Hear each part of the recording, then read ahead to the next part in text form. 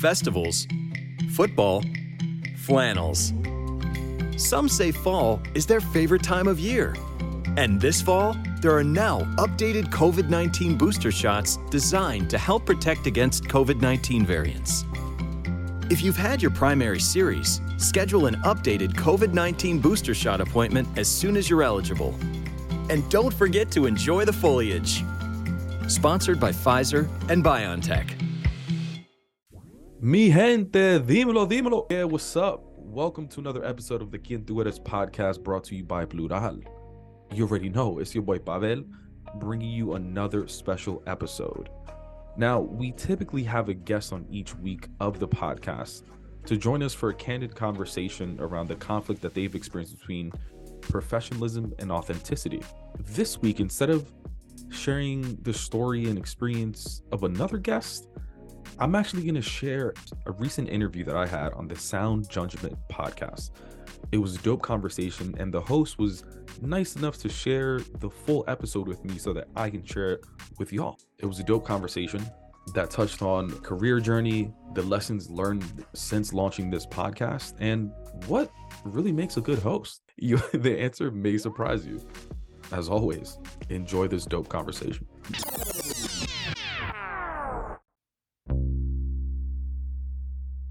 Pabel Martinez is a New Yorker, a former tech executive, the host of the Quien Tú Eres podcast, and a rebel.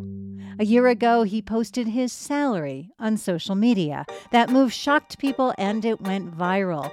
3 million people saw his salary. Later, he went public with his story about quitting his lucrative, high-powered job at TikTok to recover his authenticity, his mental health, and to fight for equity for the Latinx professional community. With his irreverent, lively style, Pabel gets more fans for his podcast every day, fans who never miss an episode.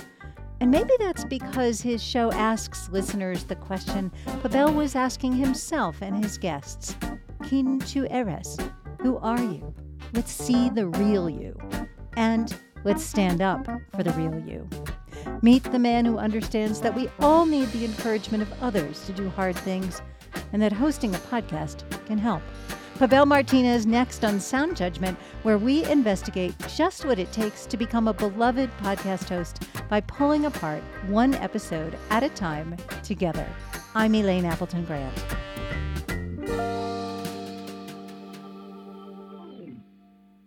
Ever since I talked with Pabel, I find that his conversation keeps popping into my head.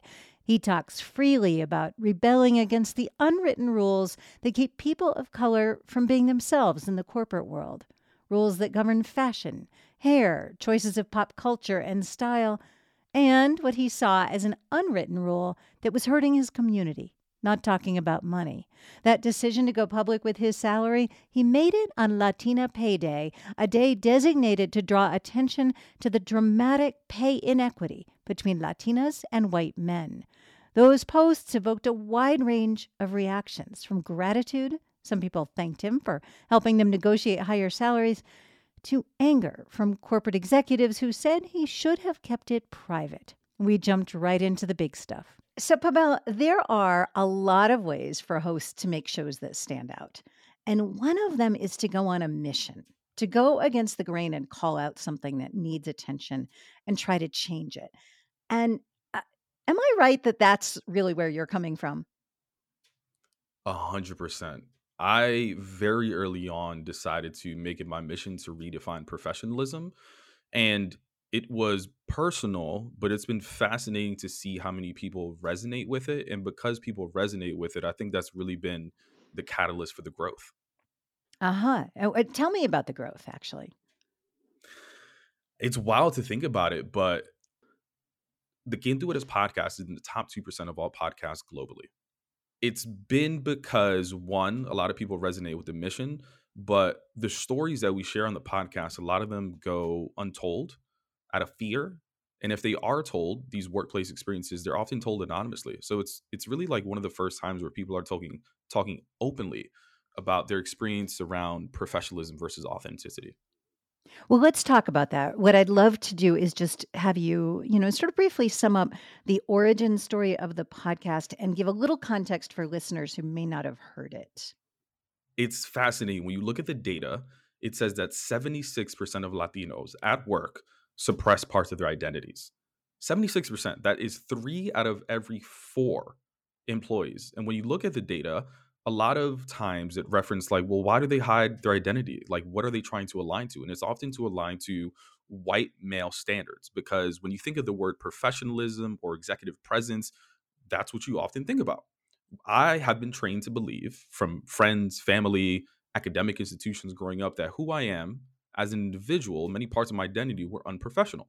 From the high school I went to that told me I had to shave all the facial hair below my earlobe, from them banning traditional black hairstyles like afros and braids and dreads and locks, to that being reiterated when I entered the workforce and I didn't see a lot of people that looked like me. And people that did look like me, they were faking it just as much as I was. So I wanted to create a podcast that showed people that you didn't necessarily have to assimilate to do your best work. So every week we have a new guest talk about that assimilation journey early on, and then eventually when they got to the point where they realized that it was just a waste of time. So you were a global account director at TikTok. And I know about a year ago, you chose to make your salary and your bonuses and your title and your location public, and that on social media, and that went viral. You'd already started the podcast, though. So tell me about the connection between going public like that and the podcast itself. Yeah, so the podcast launched in 2020. And again, if you go back to the data, like 76% of Latinos suppress parts of their identities at work. I was part of that 76%. And I went to the extent of like deep assimilation. Like I used to dedicate days out of the week to study white popular American culture because I thought it would help me avoid racism and microaggressions and all of these things, right? And I read that about you, and I thought that was utterly fascinating that you actually made it a conscious choice to study that. That was amazing. But go ahead. yeah, and the fascinating thing is that I'm not alone. A lot of people do it, they just don't talk about it. But I would tell people about these experiences and they would give me the same reaction. They would be like, "Oh my god, it must just be you doing this." And I was like, "Oh my god, you don't even know how different of a work experience it is for me versus you." So that plus the reason I was doing it was because I didn't see people that looked like me being their authentic selves. The representation I saw of people looking like me that were successful were doing the same things. They were lying about their weekends. They were studying white culture. They were like doing all these things to because they thought that's what they needed to do to be successful. So I wanted to show people examples, representation of people being their authentic selves that look like them. And it started with me sharing other people's experiences, but the more frustrated I became, the more I started sharing my own experiences. And the most popular episodes that I've done on the podcast have been me sharing my own story and experience versus me sharing other people's experience. That is fascinating. How scary was that? It's funny because every episode I would joke with a guest and say like, "Hey, they're not here for me. They're here to listen to your story." And one guest at one point said, "Is that really true?" Like, yeah, you bring on great guests, but like people continue to listen to your podcast because it's the same host every episode. They're like, "Why don't you share more of your experience? Why don't you share more of your story?" And I was avoiding it for a long time. To this day, I still avoid it. And I make it a goal of like, oh, every month I'm gonna do my own story, my own experience of what's happening in my life. But I put that episode off every time.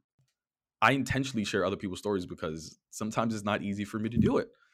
That said, I think the more vulnerable I am, the bolder I am, the more fearless I am with my perspectives and the actions that I take, the more that people feel more comfortable sharing their story. So there is a lot of power in that. Give me an example of the scariest thing that you shared about your own story and the response to it. Sharing my salary transparently was probably one of the scariest things I've done. And for a few reasons. I wrote in that post, like, no one knew how much money I made. Like, not even my mom. And it's interesting too, because my mom was an administrative assistant for most of her career until she retired. And she used to do my taxes growing up. But there became a point where I had family tell me, stop telling your mom how much money you make.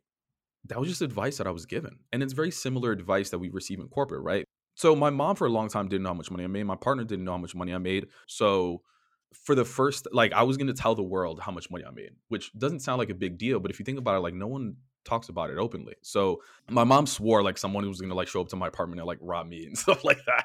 But the bigger fear for me was like, oh shit, people have been fired for much less. Like, what if I get fired from my job?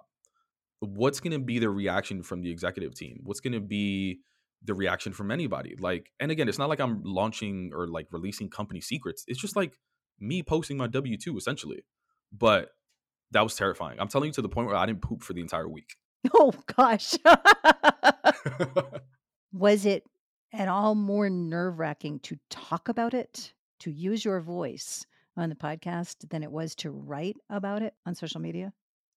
It was, because I had more time and more space to talk about it. And in that post, I talked about a company directly, whereas in the LinkedIn post, it was just like, hey, this is my salary. This is why I'm doing it. I didn't talk about my reception to it because it was too soon. I just did the post. The podcast episode is more like, this is the reaction that I got from people. So it was nerve-wracking as someone who was still employed at the company. I mean, eventually you left TikTok Mm-hmm. and you said publicly, I found a bigger purpose. Was there a connection between whatever reaction these executives had and you finally leaving? Of course. Like I said, there was a consistent theme of companies saying, bring your most authentic self to work. We will accept you for who you are and all these things. Yet I try to do it and I don't feel accepted. I don't feel supported.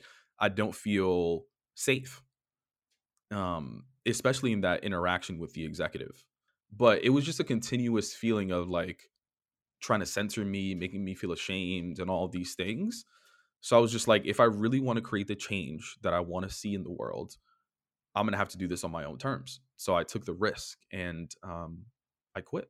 Which I'm sure was very scary. Has it been worth it? I mean, till this day, it's scary. I was at the point financially where like I was not only supporting myself really well, but I was paying all my mom's bills too. And yeah, I had to let that go. It was like one of the most difficult conversations that I've had to have. It was like, Mom, I can't support you for like at least a year, but it's been worth it. Like the mental health has improved, overall health has improved, my motivation, my ambition, all of those things. What a tough, like a sort of Sophie's choice in a way, your own mental health, your own mission versus, but you're supporting your mother. That must have been enormous. It makes me a little teary, actually. Listen, at TikTok, I used to close like, I'm talking about like multi-million-dollar deals, and like it drove zero fulfillment for me. But I tell you, like when I posted my salary transparently, for example, and then you get a DM on LinkedIn from a fellow young Dominican, and he says, wow, I never knew that someone that looked like me could make that much money. More fulfillment than I would ever get in a year's working at one of those companies. I first heard about you when I read your first person ad age piece, which was published in September. Nancy Reyes guest edited that series. She's CEO of TBWA Chiat Day New York, which is a very prominent advertising agency. And she said, I stay tuned for every episode of this podcast. Pabel has somehow turned the oppressions we face into a mural of what it's like to be Latinos in the corporate world, provocative, emotive, and authentic. And then you went on to say in that same piece a couple of really important things. First was, even when we build the courage to unlearn what we've been taught and we embrace our authenticity, we are often met with resistance, including and not limited to microaggressions, sexism, and racism. As a result, these workplace experiences often go untold. If the experiences are shared, then they are typically shared anonymously, as you just said, out of fear of judgment or retaliation. And you went on to say the podcast serves as a safe space to share our experiences while educating the world about professionalism. Do you ever have trouble getting the guests that you want, especially as your podcast has become more and more popular? Guests are likely to think, well, so many people are going to hear my story. I can't tell that story publicly. How are you navigating that? Before getting into that, let's take a quick break and hear from our sponsors. This episode of the Quien Tú Eres podcast is sponsored by McDonald's. Since 1985, McDonald's has given over $33 million in scholarships. You can win one of 30 scholarships available and win a scholarship of up to $100,000. This year, McDonald's is giving away $500,000 in scholarships. Since 1985, HACER has helped aspiring Latino students achieve their dreams of going to college. But despite students' unwavering desire for progress, they still feel lost and powerless, making the need for support greater than ever. And that means it's time to hacer more. Students can apply to McDonald's HACER National Scholarship and go further like Katia in Chazareta. To apply to the McDonald's HACER National Scholarship, visit mcdonalds.com/hacer. That is HACER. Quien Tú Eres is supported by First Republic Bank. Your hard work is paying off. That's why it's time to start working with a financial partner who will always have your back. At First Republic, you'll have access to your own personal banker who knows you by name and is prepared to support your financial needs.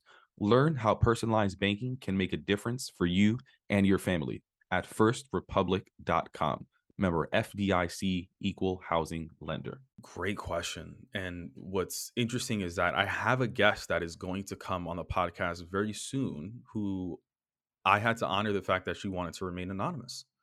And I don't do this often. In fact, I've only had one other anonymous person, but I am going to honor it just to reiterate that this is a problem. The fact that this person doesn't want to share their name or face just shows that there's a problem. But most often, people are willing to come out publicly because of the mission and the vulnerability of myself, the host. It's interesting too. I do a lot of speaking engagements at various companies, a lot of tech companies, and most tech companies, they have these like internal services or even like hotlines, they'll call it, where if something happens to you, you can anonymously report it. Funny thing about these anonymous hotlines is that underrepresented groups, Black and Latinos in particular, are under-indexed in those hotlines. Why? There's no trust factor. But these are organizations with billions of dollars in the bank. They can't even create programs to get people to feel safe enough to share their experiences. Meanwhile, by me being vulnerable enough and courageous enough to do a lot of things that I do, without paying them, people are open to just come out publicly and share it on our platform. So I'm very proud of that. Has anybody ever said no? I just can't do it. Yes, but not because of the platform or the story, more so because of a time commitment. Oh, really? That's very interesting. I mean, it's not analogous, but it's interesting, I think.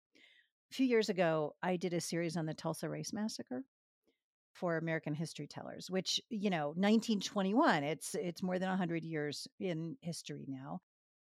People didn't want to talk about that 100 years ago. And so I recognize how incredibly difficult this is. Plus, just I think most hosts who are dealing with things that are personal, that are emotive, that have to do with our survival and our fulfillment run into this. Candor is hard. Authenticity is like the most used buzzword in podcasting, and people throw it around like it's easy, and it's hard. It's very difficult. I think it's even difficult for you to figure out like what that means to you. It's the first question I actually ask in every episode, and it's fascinating that for a word that is used so often, not one person has shared the same definition for what it means to them. I was going to ask you that. In fact, let me play a clip. All right, well, let's start off where we always start off with the word authenticity. For you, when you hear the word, what comes to mind for you? What does it mean to you? So for me, authenticity is being able to be who I am, like truly who I am, and not being reprimanded by it. So I'm not trying to be someone else in order for me to fit in. So that's what authenticity means. It's a word that's supposed to mean, being who you are. But sometimes when you are who you are, you encounter a lot of problems because you're supposed to act a different way in order for you to be accepted. And you're shaking your head. Tell me what you're feeling as you listen back to that. The word that stuck out to me instantly when I heard it was being reprimanded. I noticed that, of course, that you picked up on that word reprimanded. And let me play another clip. Yo, reprimanded? That's a powerful word. Sounds like you had consequences. What were some of those early experiences, maybe growing up, when you trying to be yourself and you were reprimanded? There were a couple of interesting things about that. First of all, is you had to interrupt her to ask that question. Just interrupting someone is a cultural thing. Did you have to train yourself to interrupt, that it was okay? That part is difficult.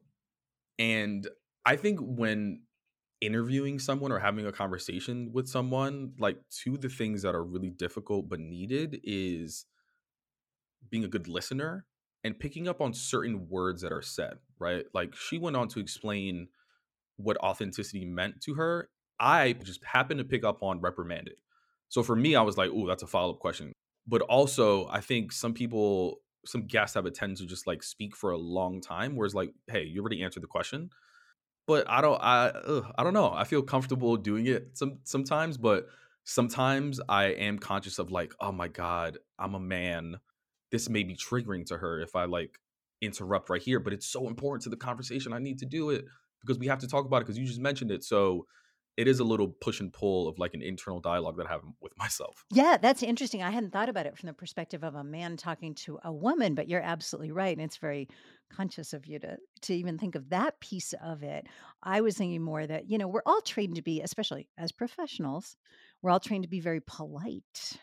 And politeness, in my view, gets in the way a fair number of times of serving the listener, especially because guests often do have that tendency to go on and on and on and on and on. It's like, oh my God, why didn't this person take control of this conversation? But more than that I found very interesting is that you went directly to early experiences. And I have a clip on that.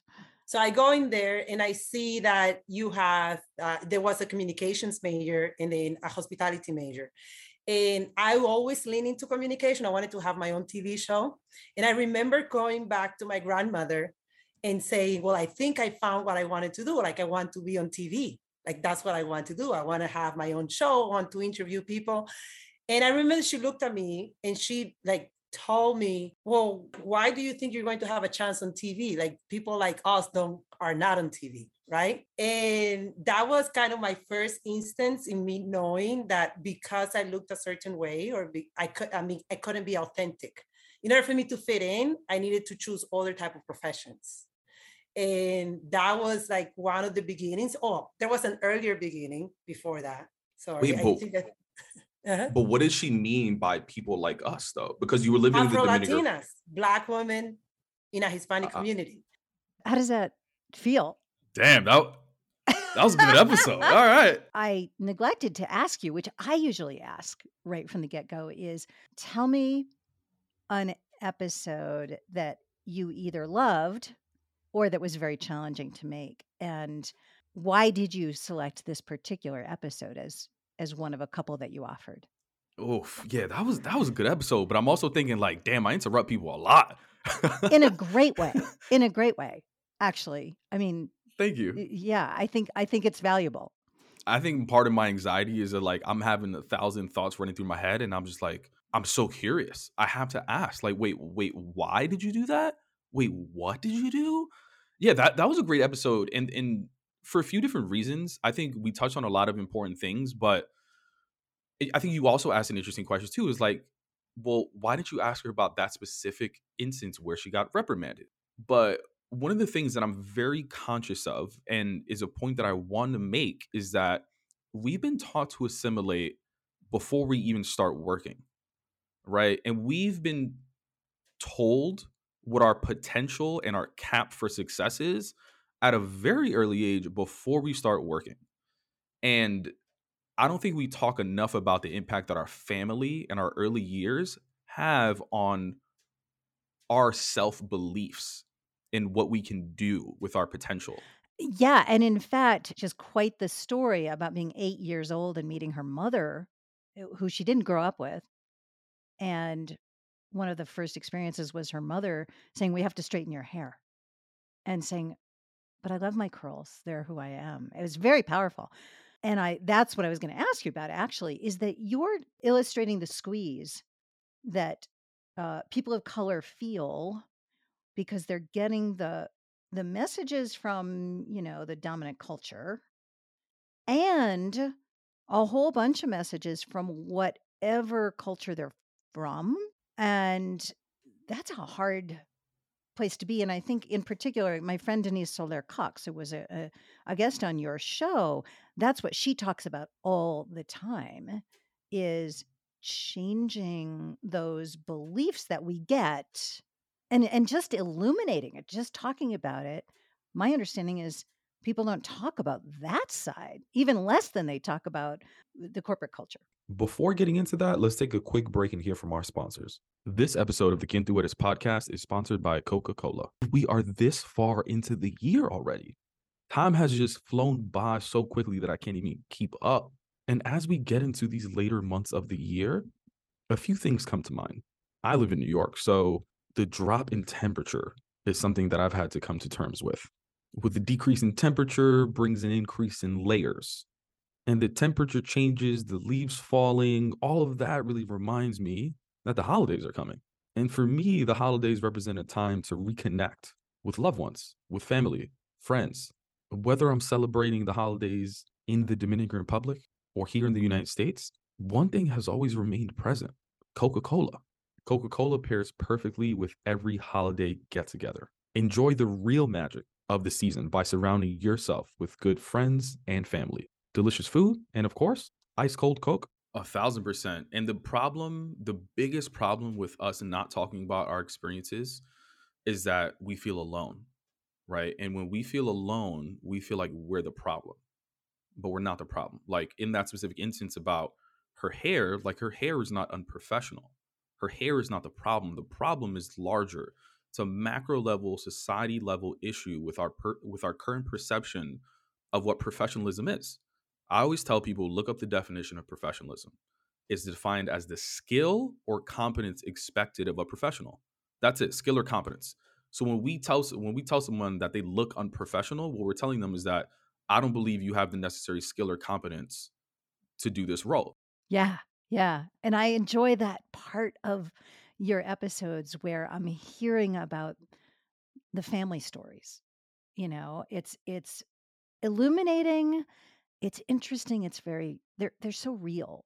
I love hearing about, like, here's what happened to me when I was 8 years old. Let me take you to that place where my mother is brushing my hair and saying I can't keep my curls. It's very powerful. What I want to do is play one more clip, and I think it's maybe at the heart of your whole show. And then I've got a few questions that I always ask.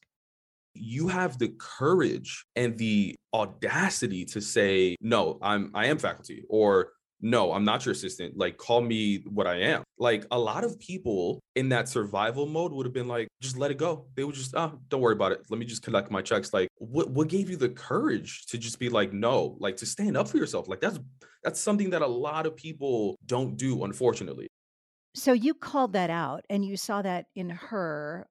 My understanding is she was a professor, and they weren't allowing her to call herself faculty. She's got a PhD, and someone was calling her their assistant when being introduced.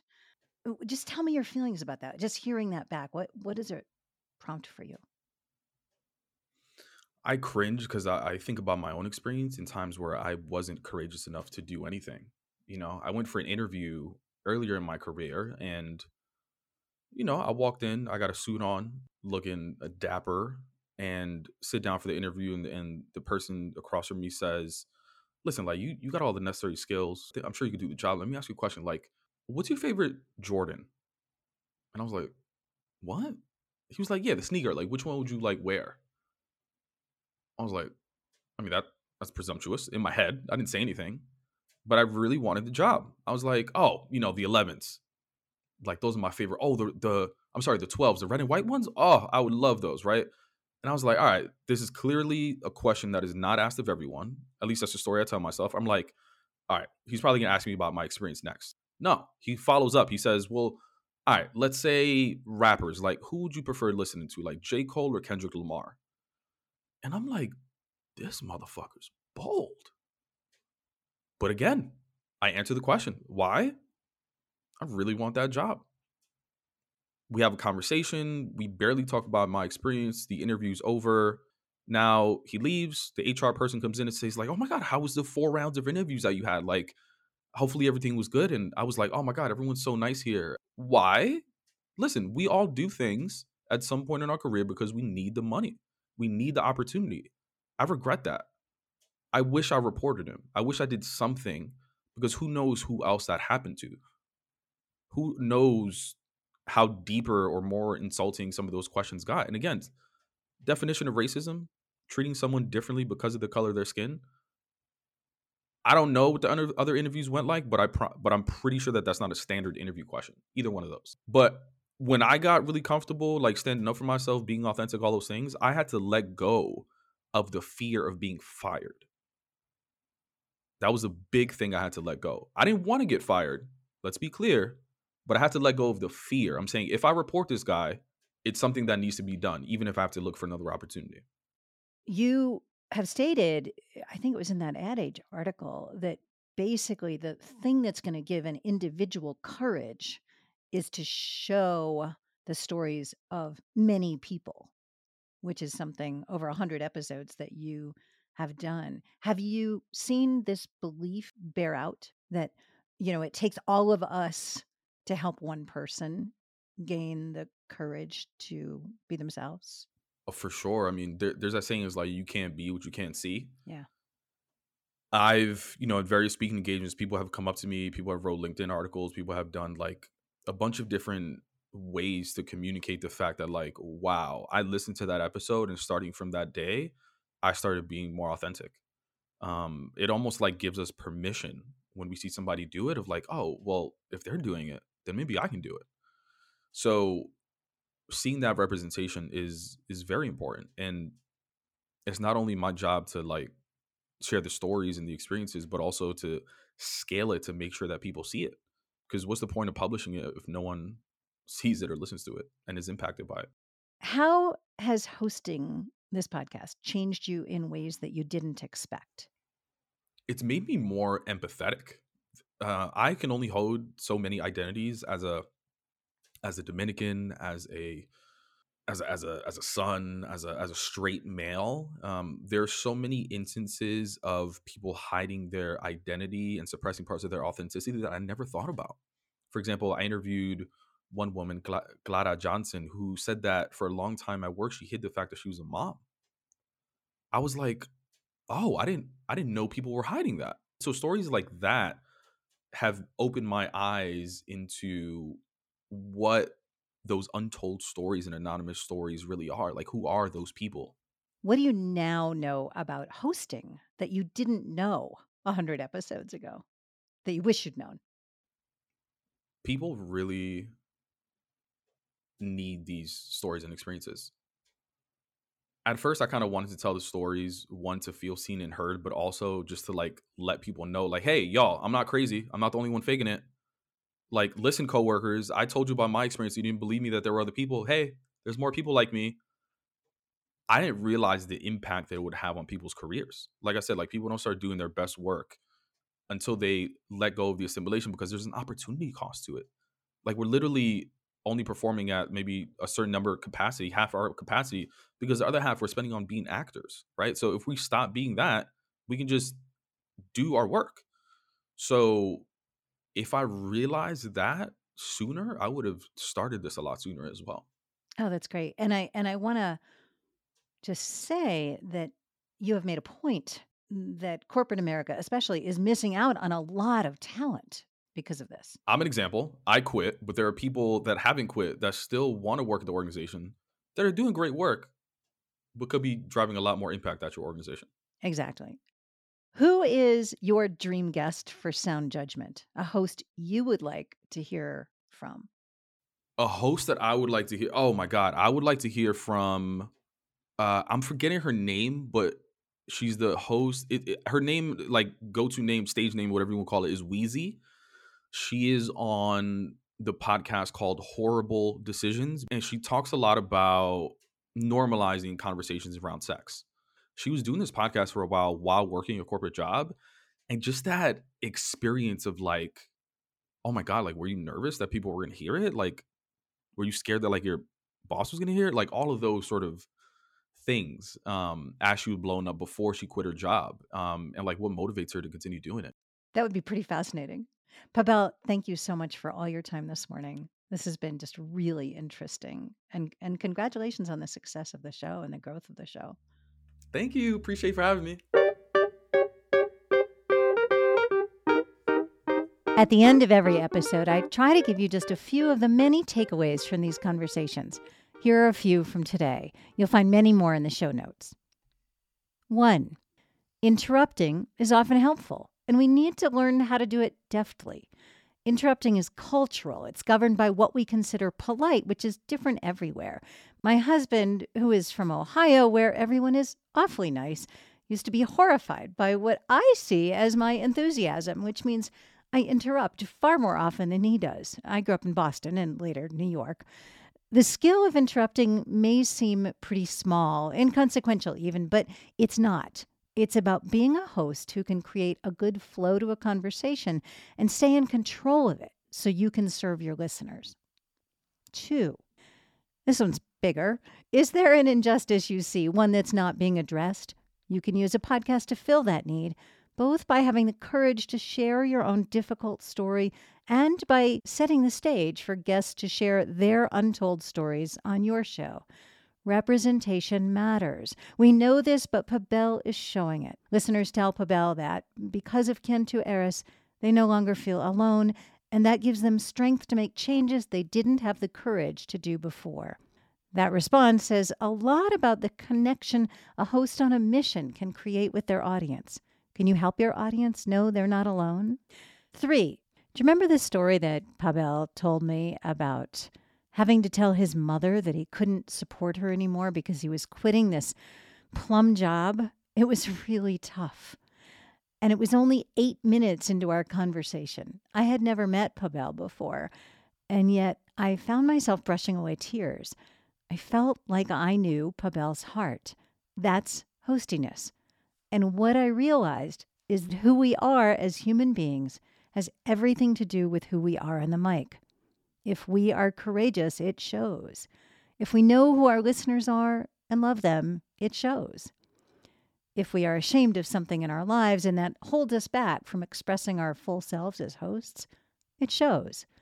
If we're making our podcast or giving our speech or writing our story solely to support our business and make money purely for our own ends, it shows. It doesn't matter if we're actually sharing personal stories or not. Listeners hear and respond to our character in our voices, regardless of the format. So Pabel's question, Kin to Eris, applies to all of us. Before you turn on the mic, spend some time with his question, who are you? Mi gente, that wraps up this week's episode of the Kin to Eris podcast. If you enjoyed this episode, please do us a favor, leave us a rating and a review. It just helps us in the algorithm to ensure that these stories get heard by as many people as possible. Scaling these stories and experiences is the only way that we're going to redefine professionalism. Thank you, and see you next week.